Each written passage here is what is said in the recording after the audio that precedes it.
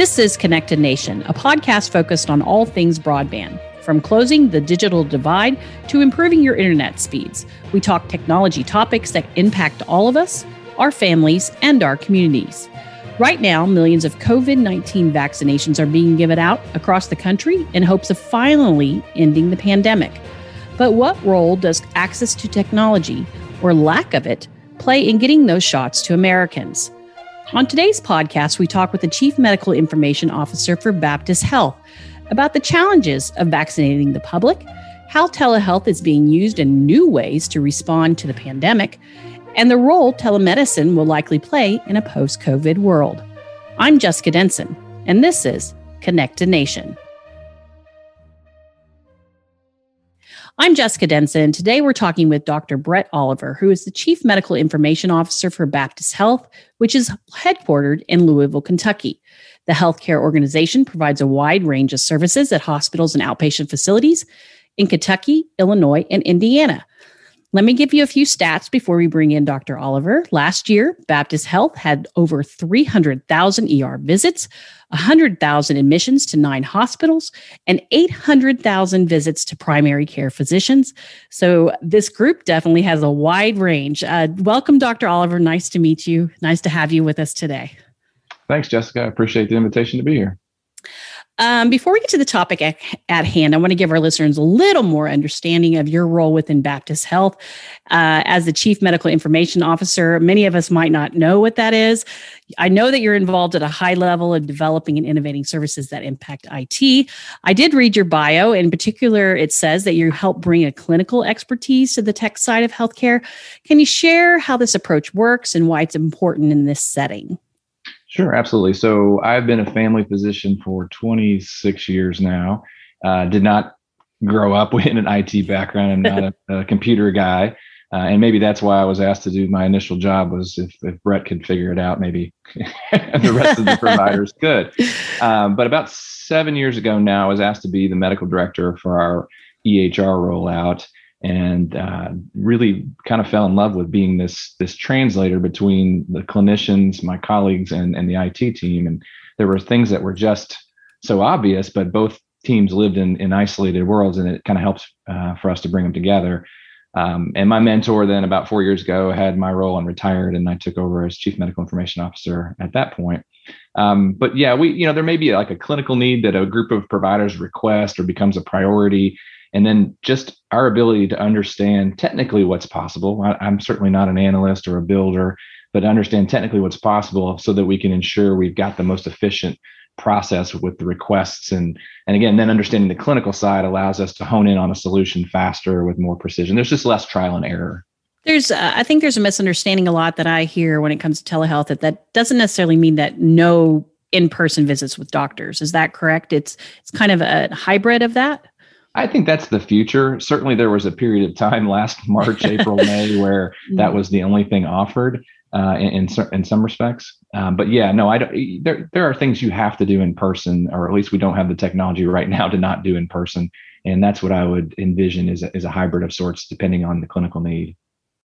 It's no secret that the pandemic really placed an emphasis on the need for telehealth. We're not telling anybody any surprises there. I've talked with doctors and other hospital groups that have discussed how the lifting of regulations has really helped make that possible. What was the experience for you and staff at Baptist Health before and after COVID, or well, someday, hopefully after COVID? Yeah, I know. We already referred to it like that, don't we? Yeah, we've just hit a year of closures since all of this started at this recording. So give us an idea of, for the average person, how did you guys deal with such this sudden influx and this need to have telehealth? Yeah, it was a huge impact. It was really motivating. We had, 15, 16, 17-hour days, but I'd never had any difficulty getting out of bed in the morning because we were doing these things to not to be melodramatic, but to save lives and protect our colleagues and staff. And so they're just, even though the work was overwhelming, there was no stopping us. It was, when I look back on it, it was one of those things that you never would want to experience, but boy, what camaraderie and esprit de corps like that was there that really you don't always get to see. So that was the positive coming out of it. We went from Fortunately, we had at Baptist, we had some virtual visits, video visits going on an acute care, urgent care setting, but we were doing probably 12 to 15 on a busy day prior to the pandemic hitting. When things shut down, we went as high as 75 to 80% of all of our ambulatory visits. Oh, wow. Were done digitally. So we went from literally having one or two people that did them for us in kind of a centralized location to every specialty participated in video visits or some kind of digital care during those first few months. Certainly, primary care led the way in terms of the number, but I was surprised to see cardiology, gastroenterology were right up there in our top 5. Behavioral health was huge. They had already had a nice experience within Baptist, and that only solidified there as we've dropped back to probably around 8 to 12% of our current outpatient visits are done digitally. They're still up at 75 to 85% in the behavioral health world. There's good data to support it. Patients prefer it. Providers prefer it. Those things are hard to recruit for sometimes for providers. And basically, with some of these waivers and things, you can live wherever you want, or you certainly can live where you want in Kentucky, but serve perhaps an underserved area. What's interesting, though, we just experienced with the bad weather we had in Kentucky back in February with some ice and snow that you'll probably remember. We went from roughly 8 or 9% digital visits to up to 25% just overnight because of the snow. And my own office itself, we closed early, but said, hey, the remaining patients, if they want a virtual visit, the providers can do them from home. And so, it does set up an infrastructure for things besides a pandemic that are really beneficial. But it was a huge impact. We're really just now starting in the last few months to go, wow, okay, what have we built? Because we built these things that would have normally been 9 to 12-month projects. We're doing them in 7 to 10 days and makes our IT teams very uncomfortable to not roll through certain testing, et cetera. But I guess the long and the short of it was a huge impact, still feeling the impact, and now going back and trying to smooth out some workflows and make things even better. Did it take some time to really understand which approach works for each thing? Or I know you're saying that there was a sudden need and huge leaps were made from something that was used at a lot less level to 3, 4, 5, 6, 7 times the amount you were before. But did it take a little time to understand what approach worked best for this type of treatment? And the reason I ask this is because as patients, sometimes I'm like, do I just call in? Do I use a video call? What's the level of patient and doctor interaction and deciding what really works best? That's a great question. And, honestly, I think early on, it was simply what was possible rather than what we would prefer. I think we would prefer to lay eyes on our patients if we couldn't see them in person. And gosh, did we learn a lot. For those of us that weren't doing any video visits prior to that, you get a glimpse into your patients' homes. You get someone who would come in, dressed really nice and all. They might take their video visit from their bed in their pajamas, and it's comical, but it's also insightful into their behavioral health and other family members joining the visit that normally wouldn't be with the patient. And so, you learn a lot. So we did like that video, but we ran into really quickly problems with broadband and with patients even having equipment to perform a video visit. You just kind of get used to having a smartphone. You think everyone's got one, or you think everyone has broadband access. Some people thought they had broadband access, and quite frankly, maybe they are paying for it, but it wasn't enough to support a video visit. So I think initially, for the first few months at least, it was whatever we could make possible to help care for folks. But now we just experienced the world's biggest pilot, essentially, for new workflows and approaches to things. And I think now that hopefully with the vaccine work, which is another huge lift for teams, but now that we can take a breath and learn what worked, what didn't, what were areas that we didn't utilize digital health, but now that we have some experience, we can see that it would be really, really good to use, and what didn't work, what was a miss. For instance, in surgery, this is something we're not doing now, but do you really need to drive to see the surgeon an hour and a half for a post-op wound check from an appendectomy?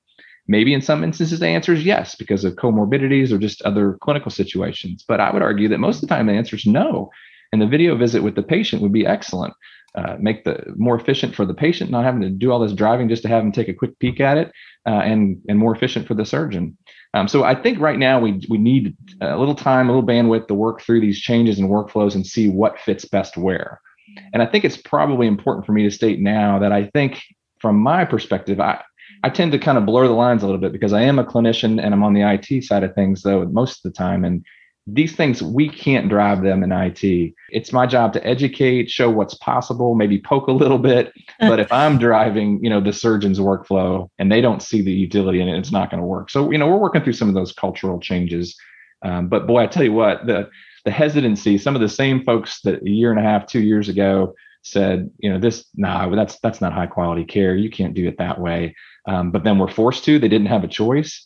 Tons of comments like, that wasn't so bad. I think we could utilize this. So, there was a silver lining to things that I think this forced use of telemedicine really is. I mean, you've heard it, I'm sure, a dozen different places, but accelerate that, and not just the technology, but the cultural shifts that we had to see for it to work. Well, on the front of telehealth, before we move on to vaccinating so many Americans right now, what about remote monitoring devices? How are those being leveraged by Baptist Health right now? I've heard a lot of discussion and talk about, they can monitor it. Doctors can monitor everything from diabetes to how your heart's doing. How has that been implemented or as part of this effort? Yeah, that's a great question. Well, if you think about, let's go back to the video visit. You're limited. There are some exams I can do. There are some things I can ask the patient to perform to evaluate, nerves and things like that. But I still am not laying hands on. I can't hear their lungs. I can't hear their heart. And so remote patient monitoring can take all kinds of forms. One of that could be a device that allows you to extend that physical exam remotely. So I can listen to their heart and lungs. I can look in their eyes, their ears, their throat. So there's that piece to it. Then you've got remote monitoring that's more intermittent. So let's say we sent you home, you had COVID, you're in the emergency department. You're a pretty healthy person and you meet the parameters to go home, but we also know COVID folks can crash quickly. And so we want to keep a closer eye on you than just sending you home and saying, hey, call us if you have any trouble. So we send you home with a pulse oximeter, which measures blood oxygen levels. And we ask you 2 or 3 times a day to check that, record that, and report it back to us, either through our portal or through a phone call from our nurse call center. So there's that level of monitoring. And then one of the things we were already looking at prior to the pandemic is a continuous monitoring.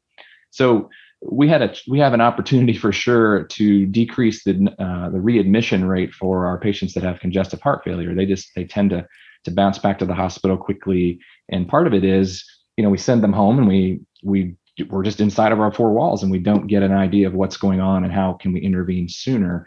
And so that's what remote patient monitoring really allows for, is that the insight outside of our 4 walls to really get that data and hopefully have insights that occur sooner, maybe even before the patient or provider would have picked up on it traditionally, to make those interventions, keep people out of the hospital, keep them well. And so I just think along with all the things that happened digitally, it's just advanced that tremendously. We pivoted. We were looking at congestive heart failure and COPD and keeping our patients out of the hospital.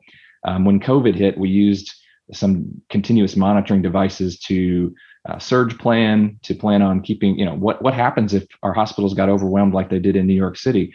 So we started having conversations about, do we put patients in dorm rooms? Do we put them in hotels?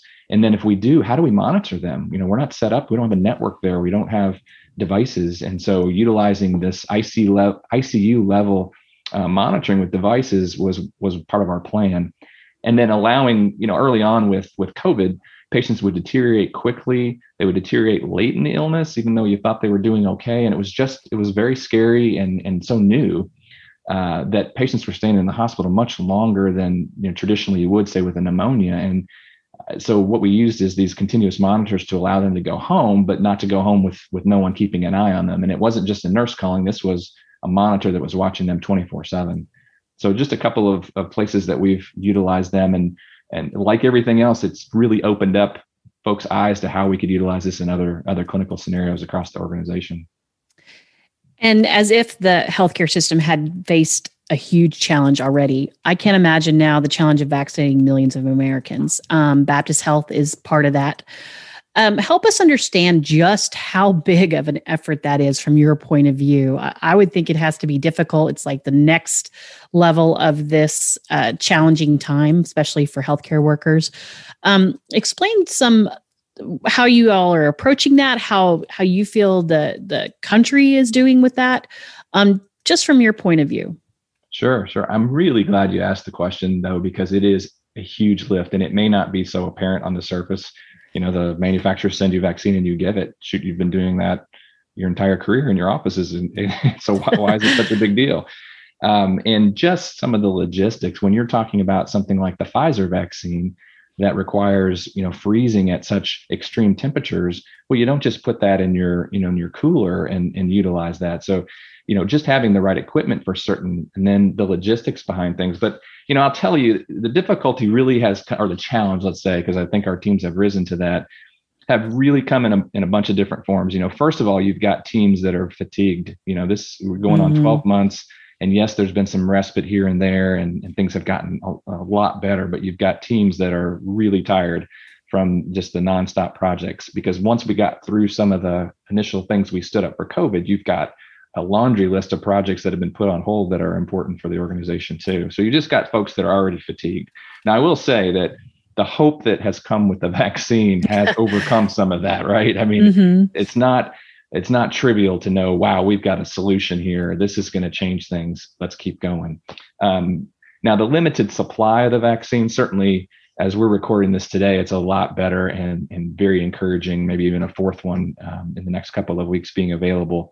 But that limited supply was always going to make any technical solution challenging. Make sure you're being equitable, you're following the guidelines that the state is putting out in terms of who's eligible at that point. So all those parameters, making something stand up, overnight to say, well, you can sign up if you're a 1A, but not if you're a 1B in terms of the vaccine is challenging.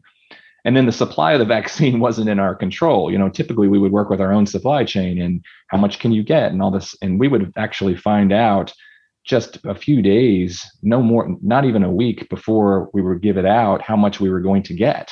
And so, setting up appointment structures that way is very challenging when you don't have control over the supply. Yeah, I would think that would be incredibly challenging. Here, set up these schedule all these people, but you're not sure how much you're going to have. So you don't want to overschedule. You don't want to underschedule. Some of the vaccine is also, it can't, I guess fresh isn't the word, but it expires, right? Correct, if you don't get it out in a certain amount of time. So, at Connected Nation, a big emphasis for us is broadband access, which is high-speed internet and all the things that surround that, from telework to telehealth, which is why we're talking with you today. So without internet access, what kind of challenges are there for some of these facilities, or if their patients don't have that access? What is the importance of that in your point of view as a healthcare provider? From the vaccine perspective, Jessica, I think it's really all the scheduling is done online, and it's not just Baptist. Anywhere that whether it was the state saying here's where the locations of vaccine administered, where that's happening, whether it's the horse park in Lexington, it's Kroger down the street, it's our organization. It was all done online on the internet. And really, I do give the state and some of the health departments credit. Like they did have folks reaching out, but you wouldn't get an email saying you were eligible if you didn't have access to the internet. And then the scheduling piece, it was all online. There were phone numbers presented, but literally all the phone number was link you to a person who then enters your information online. And with the accessibility being literally, early on, within 15 minutes, whatever slots you had were booked. If you didn't have, internet access, you waiting the next morning to call wasn't going to get you a spot. So there certainly was some inequities with that. And in Kentucky, we're 40th in the nation in terms of broadband access. I know that it seems like you look at some figures that, 90% of folks have access to broadband. I just haven't found that to be practically the case. And whether it's technically broadband, but they can't support things like a video visit, or they can't afford the $60, $80, $90 a month for that broadband. It puts us way behind the national average. So it does take an intentionality from us from an operations standpoint to make sure, well, if they don't have internet, if they've got a flip phone, they don't have a smartphone, how are we going to do the, provide the same service for them? And vaccine was just, front and center with that. In preparing for this, you gave me a lot of good information and background. And one of the things that I really thought was interesting that you pointed out, and something that we do talk about a lot at Connected Nation, is that sometimes policymakers, they live in larger cities, and there's a significant number of people and families that don't have access in the larger cities or the rural areas. How is Baptist Health, and how do you think healthcare providers in general can address this need in urban areas that maybe there isn't affordability, like you were talking about, for some low-income groups, or in our rural areas? How are you all handling that gap? Well, I think one of the waivers that was just critical to providing equity in the care that we've been delivering since the pandemic is allowing us to be reimbursed for phone calls.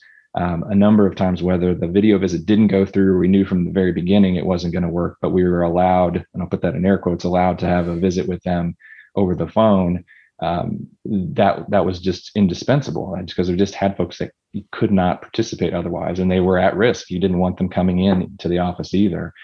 So I think the statement that I made to you about it's really important to make sure that those policymakers remember that is, you start seeing things like, well, we're going to pull back that phone use now because now they can come back in, or maybe it's safer. And just to remember that it wasn't just the pandemic that uncovered, or just, the safety from the pandemic that uncovered. Is it fair to say that somebody could do a video visit because they have access to broadband and it's more convenient for them? Or let's say it's an elderly person who can't drive, or it's dangerous for them to drive. They normally have to get their daughter to get off of work to take them to the office, but now they can do a video visit and it's a lot safer and easier for them. Oh, but Mr. Johnson doesn't have broadband, and now you won't allow for a phone call. So, I just want to, it's not just the pandemic that this has uncovered that. And I think it's really important, even if there's some kind of sunsetting clause to it, to say, we're going to allow that to happen.